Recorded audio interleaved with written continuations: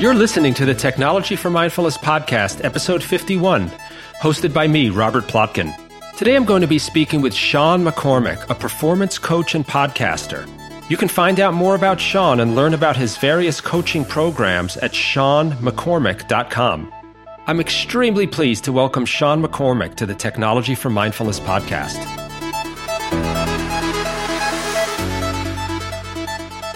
In the interview that you're about to hear with high-performance coach Sean McCormick, you'll hear Sean talk about some of the benefits of coaching in general, and it made me think about a conversation that I had with my own business coach years ago. I first hired my current coach over a dozen years ago for my law practice, and I've been working with him ever since. And I think it was a few years into working with him when he shared a little secret with me.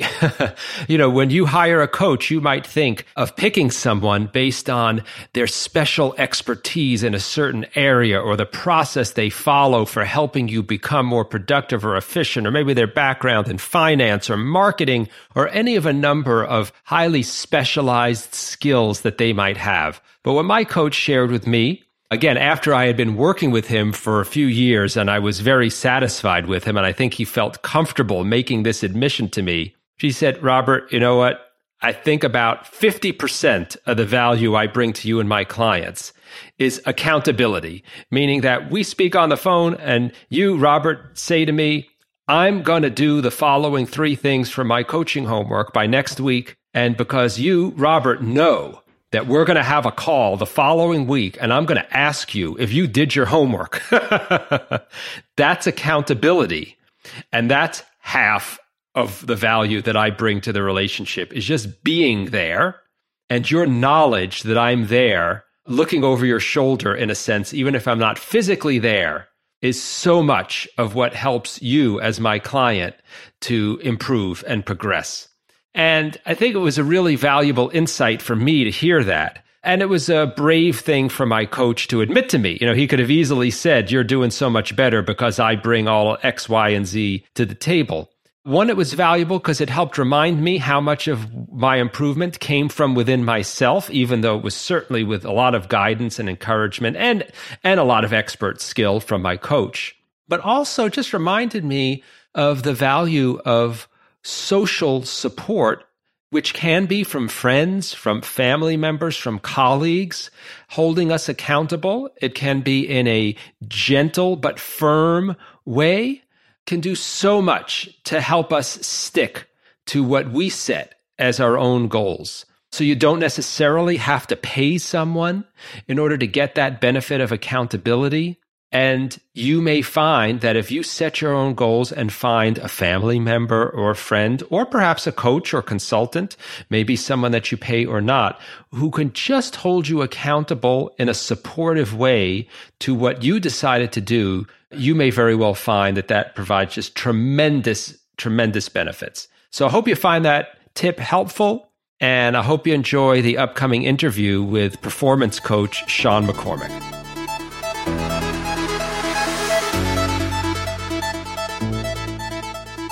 Hi, Sean, and welcome to the Technology for Mindfulness podcast. Oh, thank you very much for having me. I'm really interested to talk to you. I know that you're a coach. You focus a lot on productivity and enhancing performance for your clients, but I know that you're also a meditator. And I wonder if you could tell people, just to get started, a little bit about your background in meditating, how you got into it, and maybe some of the positive effects that it's had on your own life. Yeah, like you said, I'm a coach for high performers, and that's sort of a vague way to describe it. But I work with Hollywood actors and actresses, professional athletes, CEOs, principals, entrepreneurs, and we cannot remove ourselves from the demands of technology. They are just a massive part of our life, and they are a requisite requirement for us to be able to show up in the world. And there are very few people who have been able to advance their career without strategic use of technology. As far as meditation is concerned, I was lucky enough to be introduced into transcendental meditation at a pretty young age. When I grew up a really busy kid, I couldn't sit still for more than a moment and was diagnosed with ADHD, blah, blah, blah, in the third grade. And my folks decided not to medicate me, for which I'm absolutely grateful. But what they did do instead of medication was they taught me TM. And I know that your listeners are going to probably be familiar with transcendental meditation, but they gave me a mantra and they showed me the technique and I hated it. Mm-hmm. I couldn't stand it. It was about the last thing that I wanted to do. I would really rather be doing just about anything else other than sitting quietly and reciting my mantra and focusing on my inner verse. But it was, probably 6 to 8 months into my first introduction to transcendental meditation that I had that moment that I think most meditators have where it makes sense, where you finally get that feeling of calm and bliss and presence. And that when you finish that meditation session, you get that greater understanding of yourself and of interconnectedness and presence of mind. And then from there, I sort of tinkered around with lots of different meditation practices, from mindfulness to Zazen to conscious awareness, and was inspired so much through my sort of, 20s and through college to open float centers. I opened sensory deprivation tank centers to sort of hack the meditation process a little bit. Found that to be my calling. But for me, it's been fundamental, especially for go-getter type A's that are busy-brained and busy-bodied.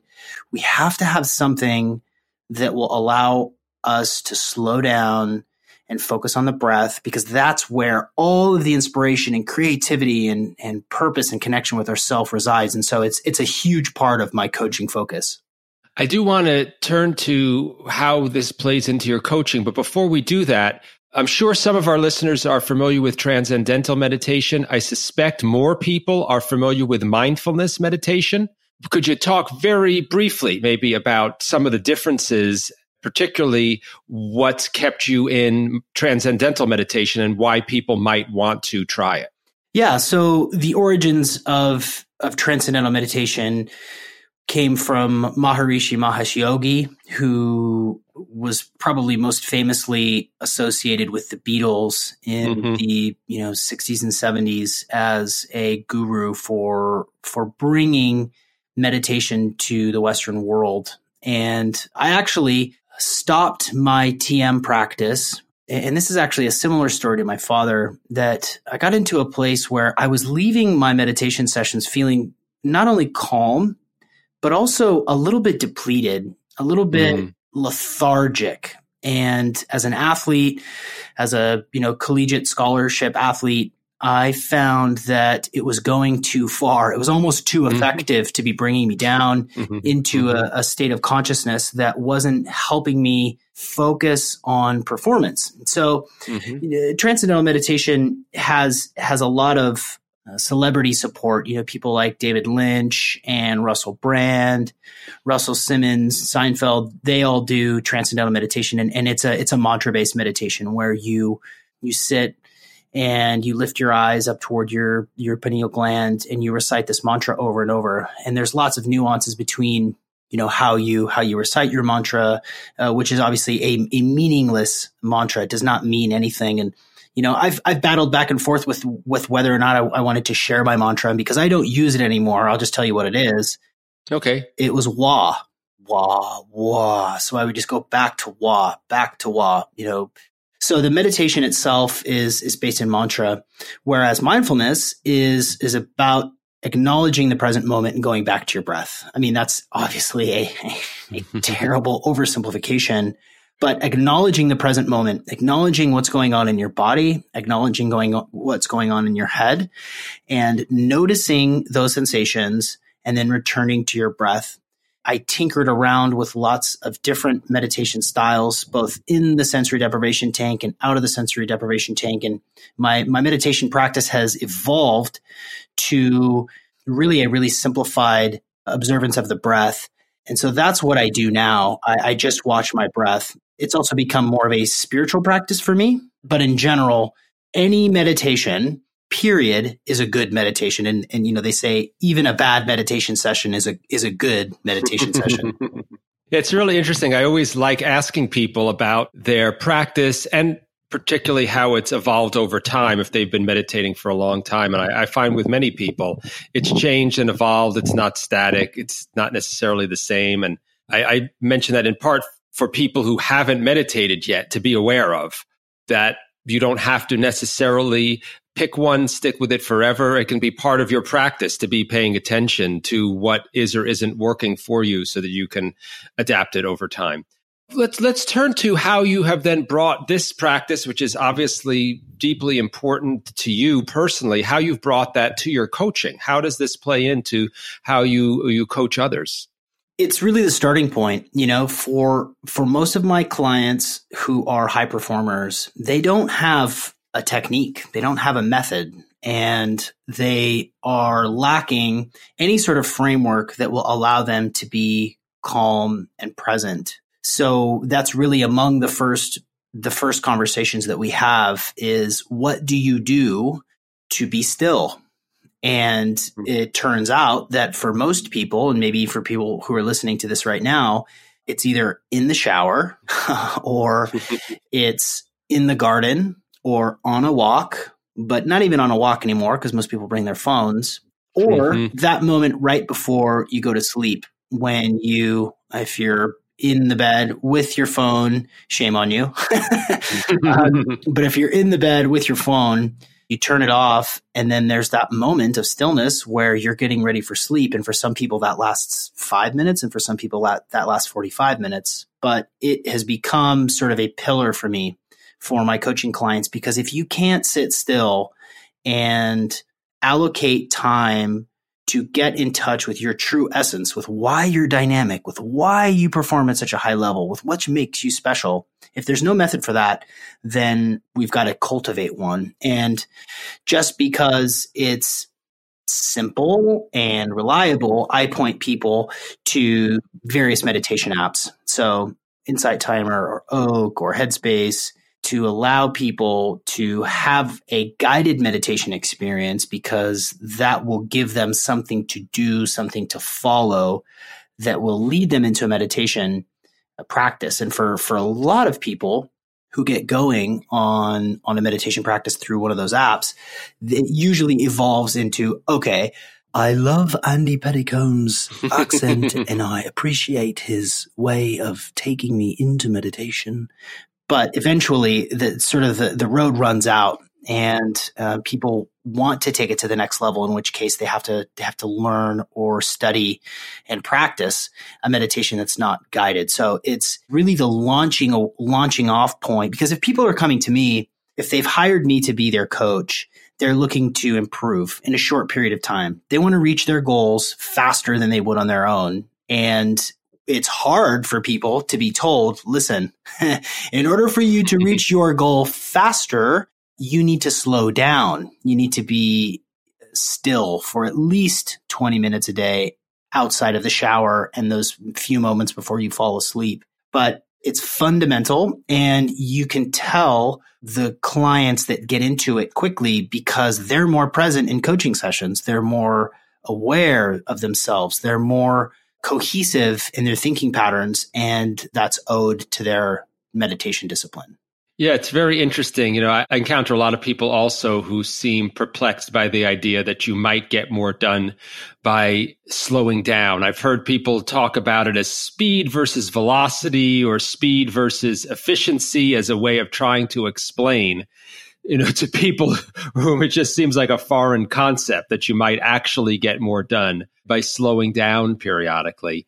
How do you get over that hump with people, maybe who have, through their natural skills, become high performers and reached a certain level by just going fast, nonstop, constantly? It comes through a really frank conversation about where they are and what they want to be, and who they want to be and what they want to do. And again, if you've hired me, it's because you have more to do. You're ambitious and you have things that you want to become. And most often I point to a lack of certain depth. And most folks who have gotten to where they are in their life by hard charging, hashtag crush it, hashtag hustle, hashtag grind. They've become these producers. And it's through these conversations to explore how is it that they produce? When are they able to be most in touch with the true essence of who they are? And I say this to most of my clients is, we want to get you to the point where you are the most you can be. We want you to be the best version of yourself. And the way to do that is not through Netflix or Facebook or Snapchat or Twitter. It's through you having moments to get more in touch with who you are. And, I often point to, famous, successful meditators, Warren Buffett or Richard Branson, those guys, especially people in the creative sphere, Steve Jobs, they've cultivated meditation practices because they know that if they're more in touch with their true essence, they're going to be able to make clear decisions. It kind of gets into this conversation about flow. And the word flow can mean a lot of different things to a lot of different people. We have some really great resources to point to flow for explanations of what that is, what that flow state is. But wouldn't we all like to get to a state where the work that we do becomes easier and more fluid and flows in a graceful way, that we're not just like strangling to get done, but rather like dancing the tango with? For most people who object to it, I just have to get them to that first experience where it clicks for them. And I've even gone as far as to, for people who are really resistant to it, to like force them into like a 10-day or 3-day Vipassana, a silent meditation retreat, so that they can really understand what it is that I'm talking about for themselves. Because until you internalize it, until you have that light bulb moment where you really do feel interconnected, you feel like you know yourself and you feel present and lit up and activated. And then once I get them to that place, they get it. And then it's just fine tuning their practices and methods. And then we can go from there. That's great. I mean, I've certainly had these points in my own life and career where I've gotten so wrapped up in things and I'm not stopping as much as I focus on it and work on it. And, I try to remember that we have such strong cultural messages about working more and more and more, making us better people, that there's a strong value to nonstop busyness in our culture. It's hard not to just absorb that when we're so praised for it. It's held up, as the pinnacle of virtue to be working nonstop. Yeah. Maybe it's the Protestant work ethic. Maybe it's just the speed of Western culture. It's certainly exacerbated by social media. But yeah, we glorify work. Work is not the goal. The goal is an end product. We're interested in the result of our work more than we should be, at least more interested in the result of our work than the grind. Being busy is different than being productive. You have to get to that point on your own. You have to experience that level where it clicks for you, despite having bills to pay and deadlines and kids and, a busy social schedule. But for me, it's one of the more important lessons that we can learn. And I was fortunate enough to understand this, as a teenager. Yeah, it seems like it's very common that people who are able to adopt this more easily had an early foundation or grounding in this before, adult life took over.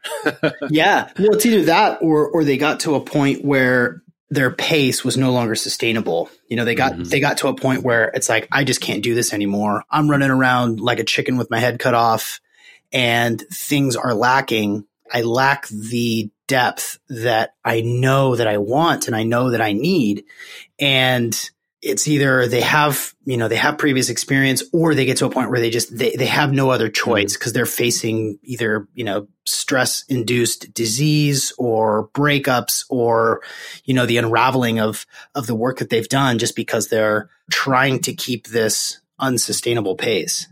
And I wonder if you can talk a little bit about how technology plays into this. We obviously talk a lot about this on the podcast. how constant connectivity and social media can pull us and draw on our attention constantly, to be just busy all the time, communicating all the time, acting all the time, reacting all the time.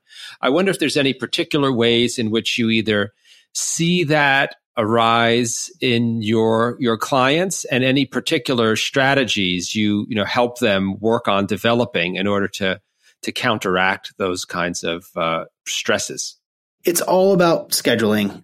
For me, it's all about scheduling and time blocking. Even not having your email open on your web browser, not having your phone on, certainly turning off your push notifications so that you don't get notified every time someone makes a comment on a Facebook post. Mm-hmm. I've dedicated, and I've had other people do this too, change their email address for their social properties to an email that they don't ever look at. So that when they log into their email, they're not distracted by, a post from Brenda for what she had for dinner last night, because certainly that's not helping you be a better person. And so, step one, turn off all your notifications. Step two, time block your emails so that you're checking your emails, twice a day instead of twice an hour. That's a useful tool. And then limiting your social media interactions into time blocks as well. And if you're a freelancer, I work with owners and operators who use social media strategically to help grow their personal brands or their businesses. And what I have helped them explore and activate on is, when does your audience most interact with you?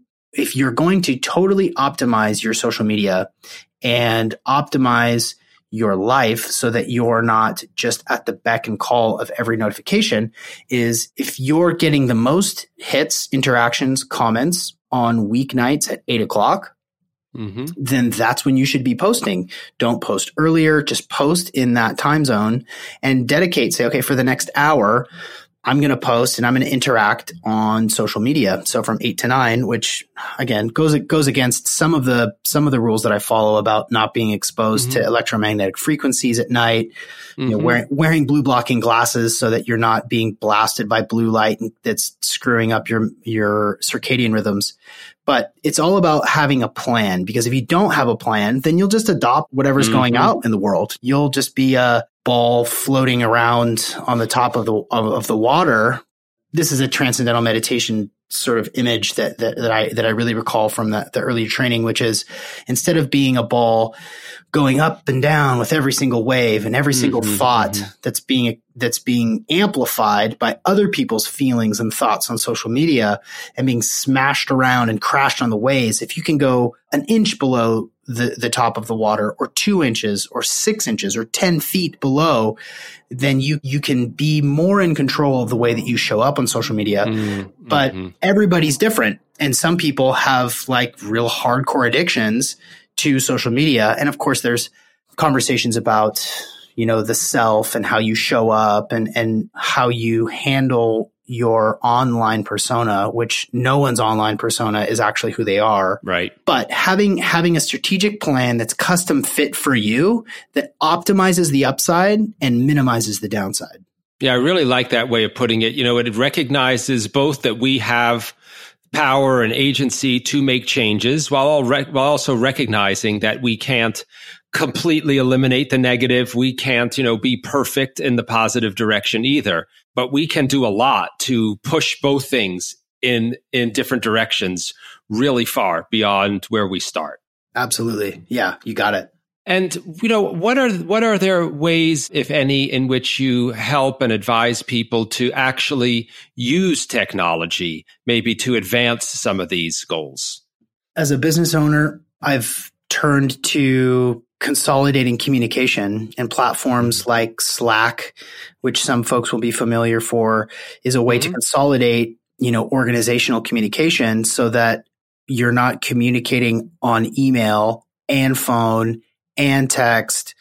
Trello is another good communication optimization tool for organizations. But if you've got projects you're working on, finding more efficient ways to communicate is going to not only save you time, but it's also going to make the way that you access important information that much more streamlined.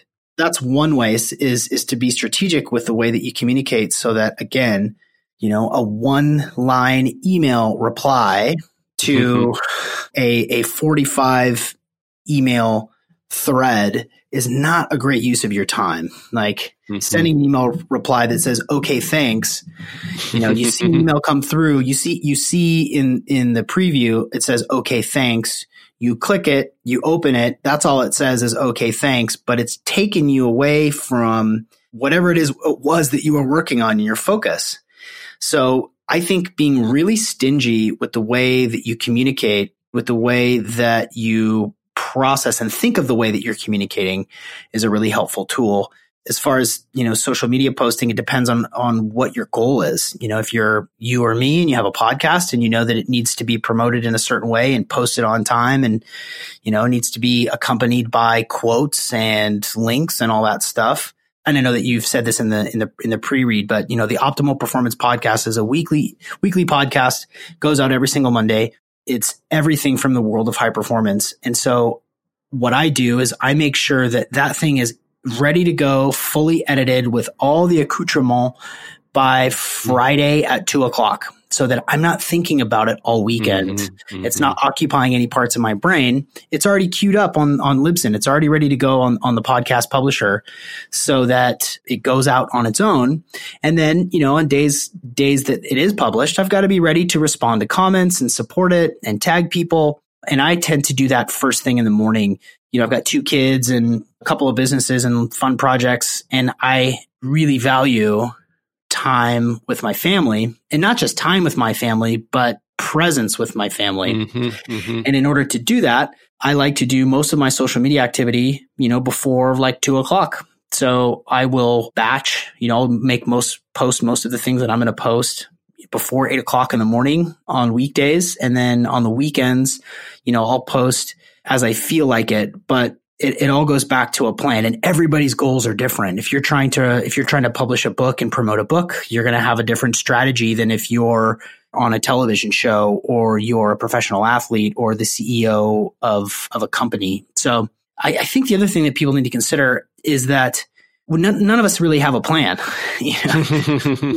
None of us really have a strategy for how we interact with technology. And if we don't have a strategy that's custom fit for us, we're just going to use our reptilian brains to post when we want to post. And that leads to big trouble if you don't have a focus with it. Yeah, I really like your emphasis on starting with what your own goal, focus, intention is, and using that to drive your actions. Because as you said earlier, the technology is so powerful, it can easily, if we're not guiding ourselves, lead us along, right? You use the ball on the water metaphor. I had a karate teacher who'd use a puppet on a string metaphor. Yeah. Similar idea. By default, if we are not affirmatively taking action, that's the path of least resistance, is just to be pulled along by the technology because it's designed so well to do that. Yeah. And we know, and I think most people know this, but some people don't, is that you have a pixel. Your pixel that is associated with you on social media tracks you around the internet. And that's, of course, why you get ads that are custom to you, but it's also framing your worldview. You're being fed what Facebook thinks you like. It's a larger question around mind control or the purveyors of infotainment sort of dictating what we consume from a social media standpoint.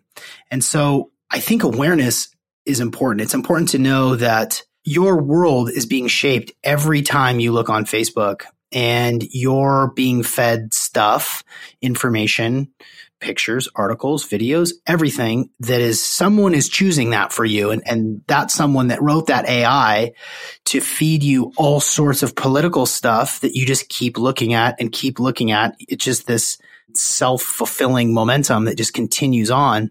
And to know that you can check out of that at any time. You can turn that sucker off. You can make strategic choices about what you will and what you won't consume, because if you don't, then someone will decide for you. And that's kind of scary. Yeah.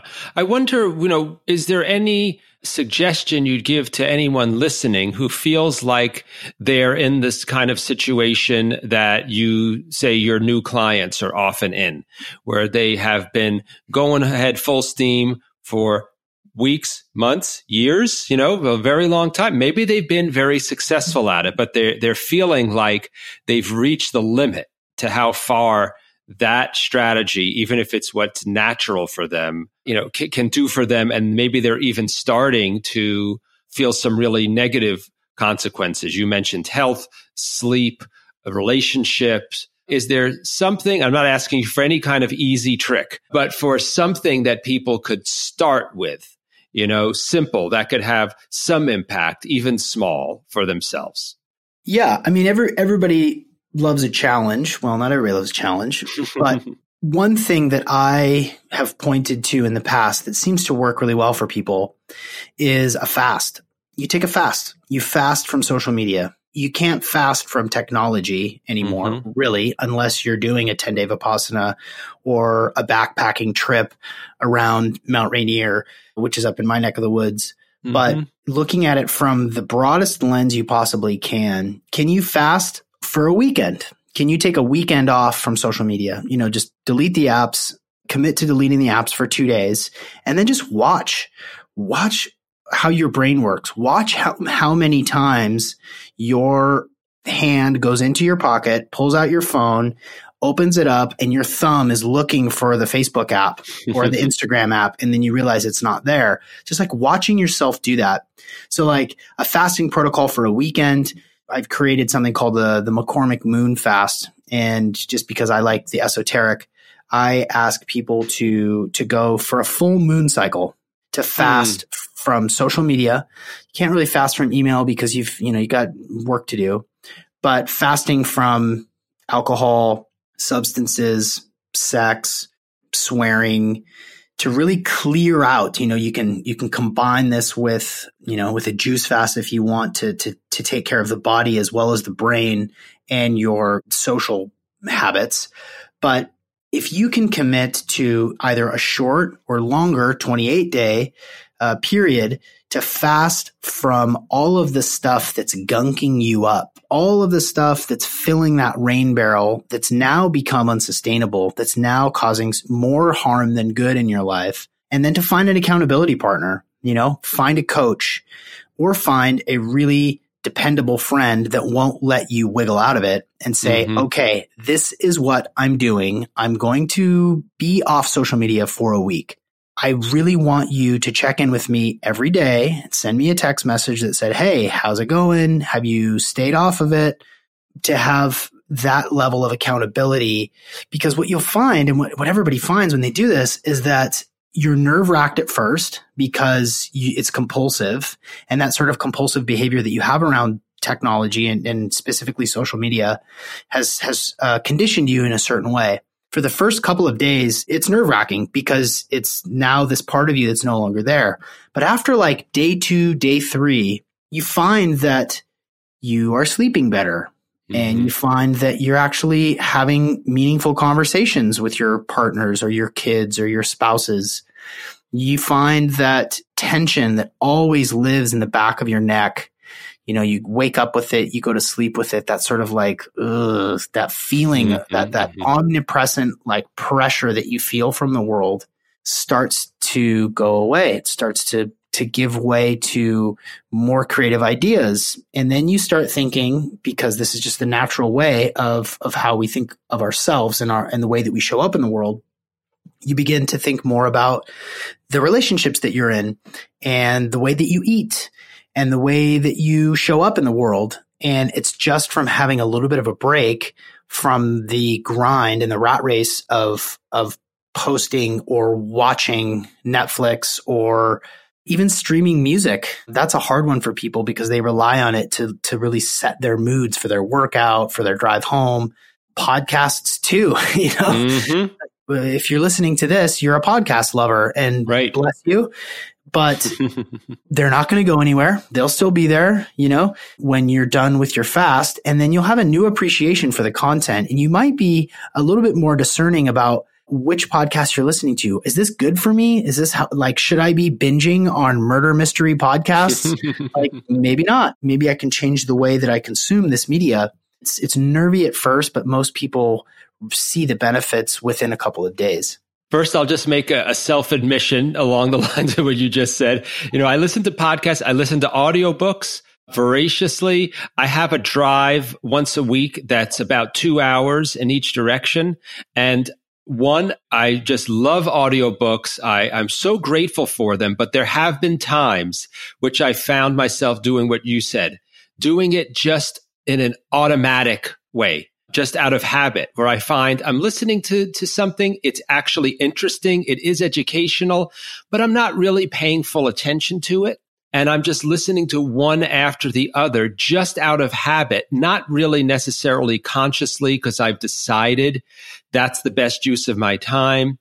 And, there have been times when I've made a decision, I'm just going to be present with the drive instead. But it's a challenge. It's a challenge for me, because I think there's a part of me that thinks, well, these things I'm listening to are high-minded. I'm learning something from them. They're not like a video game or something else, but even something that's in a sense positive and healthy like that can become somewhat unhealthy or start to feel like empty calories, or counterproductive in other ways if you turn to it automatically just out of a reflex. Totally. Let me ask you this. When you do that, if you've done that, what is the sensation and what is your emotional and mental state when you decide, no, I'm just going to drive the car? Like what happens? What changes for you? I actually feel physical relaxation, in my muscles, chest, shoulders. So then I end up realizing that I had been feeling not very significant, but a low level of tension. And I would say kind of on the more emotional level, it helps me realize that when I was consuming the books, the audiobooks in that automatic way, I had kind of a low level feeling that's kind of like when you're eating empty calories. It's like positive, but with an underlying stress or feeling of some kind of an irritation underneath it. Yeah, compulsion. It's a mixed feeling. Look, I've always had challenges with sugar. I eat a piece of cake. It both tastes good, and I can have a feeling of not goodness or maybe a degree of unwholesomeness, we sometimes use in mindfulness, underlying it mixed together. And I find that when I make that decision to then be engaged in the drive, that's sometimes when I become more conscious of the feeling I had been having before I made that decision. And I'll just say to people listening, it's not that I then give up on audiobooks forever. It's more a matter of trying to bring my awareness back to the forefront so that from moment to moment or hour to hour, I make more of a decision about how to balance my time and when to use it in different ways. And then it increases in value because you're more mindful, you're more present, you're more able to receive the wisdom that is within those audiobooks rather than running on autopilot and just listening to this thing or that thing just because that's what you do. And I would imagine too that you probably allow yourself, just like everybody does when they drive, especially if this is a weekly drive for you, is that your brain wanders a little bit and it goes to places that it would not have gone if you were listening to whatever book that you were listening to, whether, fiction or nonfiction. You're not receiving that extra stimuli. And so your brain is allowed to go to places like it would in the shower, where all of us have our best ideas anyway, right? And the reason that we have great ideas in the shower is because we don't have our phone with us and because you're awake, but not doing anything other than washing. And you're being washed over by negative ions, which ground you and make you feel more calm and more present. That's where creative reverie comes in. And that again goes back to my point earlier is any way that you can become more you, the best version of you can be, it doesn't come through Game of Thrones. It just doesn't. Like it's fun. I love Game of Thrones too, but you're not going to have your next great idea watching that show. And you're not going to have your next great idea or solve some problem that's plaguing you or, address some issue with someone that you have a relationship with. It's not going to happen while you're looking at Brenda's chili from last night. It's just, it has to come from a place of stillness and calmness and mindfulness. I really appreciate that you brought things back full circle to how to become your best self. Can you tell people how they can get in touch with you, how they can learn about you and your work, how they can find out about your coaching and other content you put out there, all in line with all the topics we've been talking about increasing performance, decreasing stress, becoming more creative, and becoming more of your best true self? Yeah, absolutely. The weekly podcast is the Optimal Performance Podcast, of which you will be a guest here shortly. That's a weekly podcast that's dedicated to all things performance. And we have gut health specialists. We have innovative doctors and researchers and inventors. We have really dynamic thinkers providing us with information that's actionable. So the Optimal Performance Podcast is a great place to get great wisdom that I'm curating the same way that you are. For me personally, in my coaching practice, you can go to SeanMcCormick.com, SEAN McCormick.com. That's my coaching website where you can read my blog and you can get a little bit of an idea of what some of my philosophies are on being the best version that you can possibly be. And I offer a free intro session, a free coaching intake call. It's 15 to 30 minutes where we can become acquainted. You can hear about what it is that you want to become, what are your goals, where do you want to go, and how I may be able to help you do that in a faster way. And then on Instagram, it's Real Sean McCormick. Facebook freaks me out. And so I should. And, there's a lot of people telling me that I should be more active on Facebook, but for me, it's super detrimental. So I spend more of my social media focus on Instagram. Yeah, that's where you can find me. Excellent. Well, that's really great. I'm sure people will check you out in all of those different ways. I really enjoyed speaking with you today, Sean. Thanks so much for being on the Technology for Mindfulness podcast. Oh, thank you so much. It was a pleasure. Thanks for joining us for this Technology for Mindfulness podcast with me, Robert Plotkin, and today's guest, Sean McCormick, a performance coach and podcaster. You can find out more about Sean and learn about his various coaching programs at SeanMcCormick.com. If you liked today's episode, please subscribe, rate, and review, and share the episode with your friends. And don't forget to also check out our blog at technologyformindfulness.com for information and tips about science, technology, and mindfulness. You'll also be able to find out about our Tap Into Mindfulness course for helping you to take control of your smartphone and take back your life at tapintomindfulness.com. I'm Robert Plotkin, and I'll join you next time on the Technology for Mindfulness podcast with Michael Jacobus, founder of the Reset Summer Camp, a unique program for teenagers with technology addictions. See you then.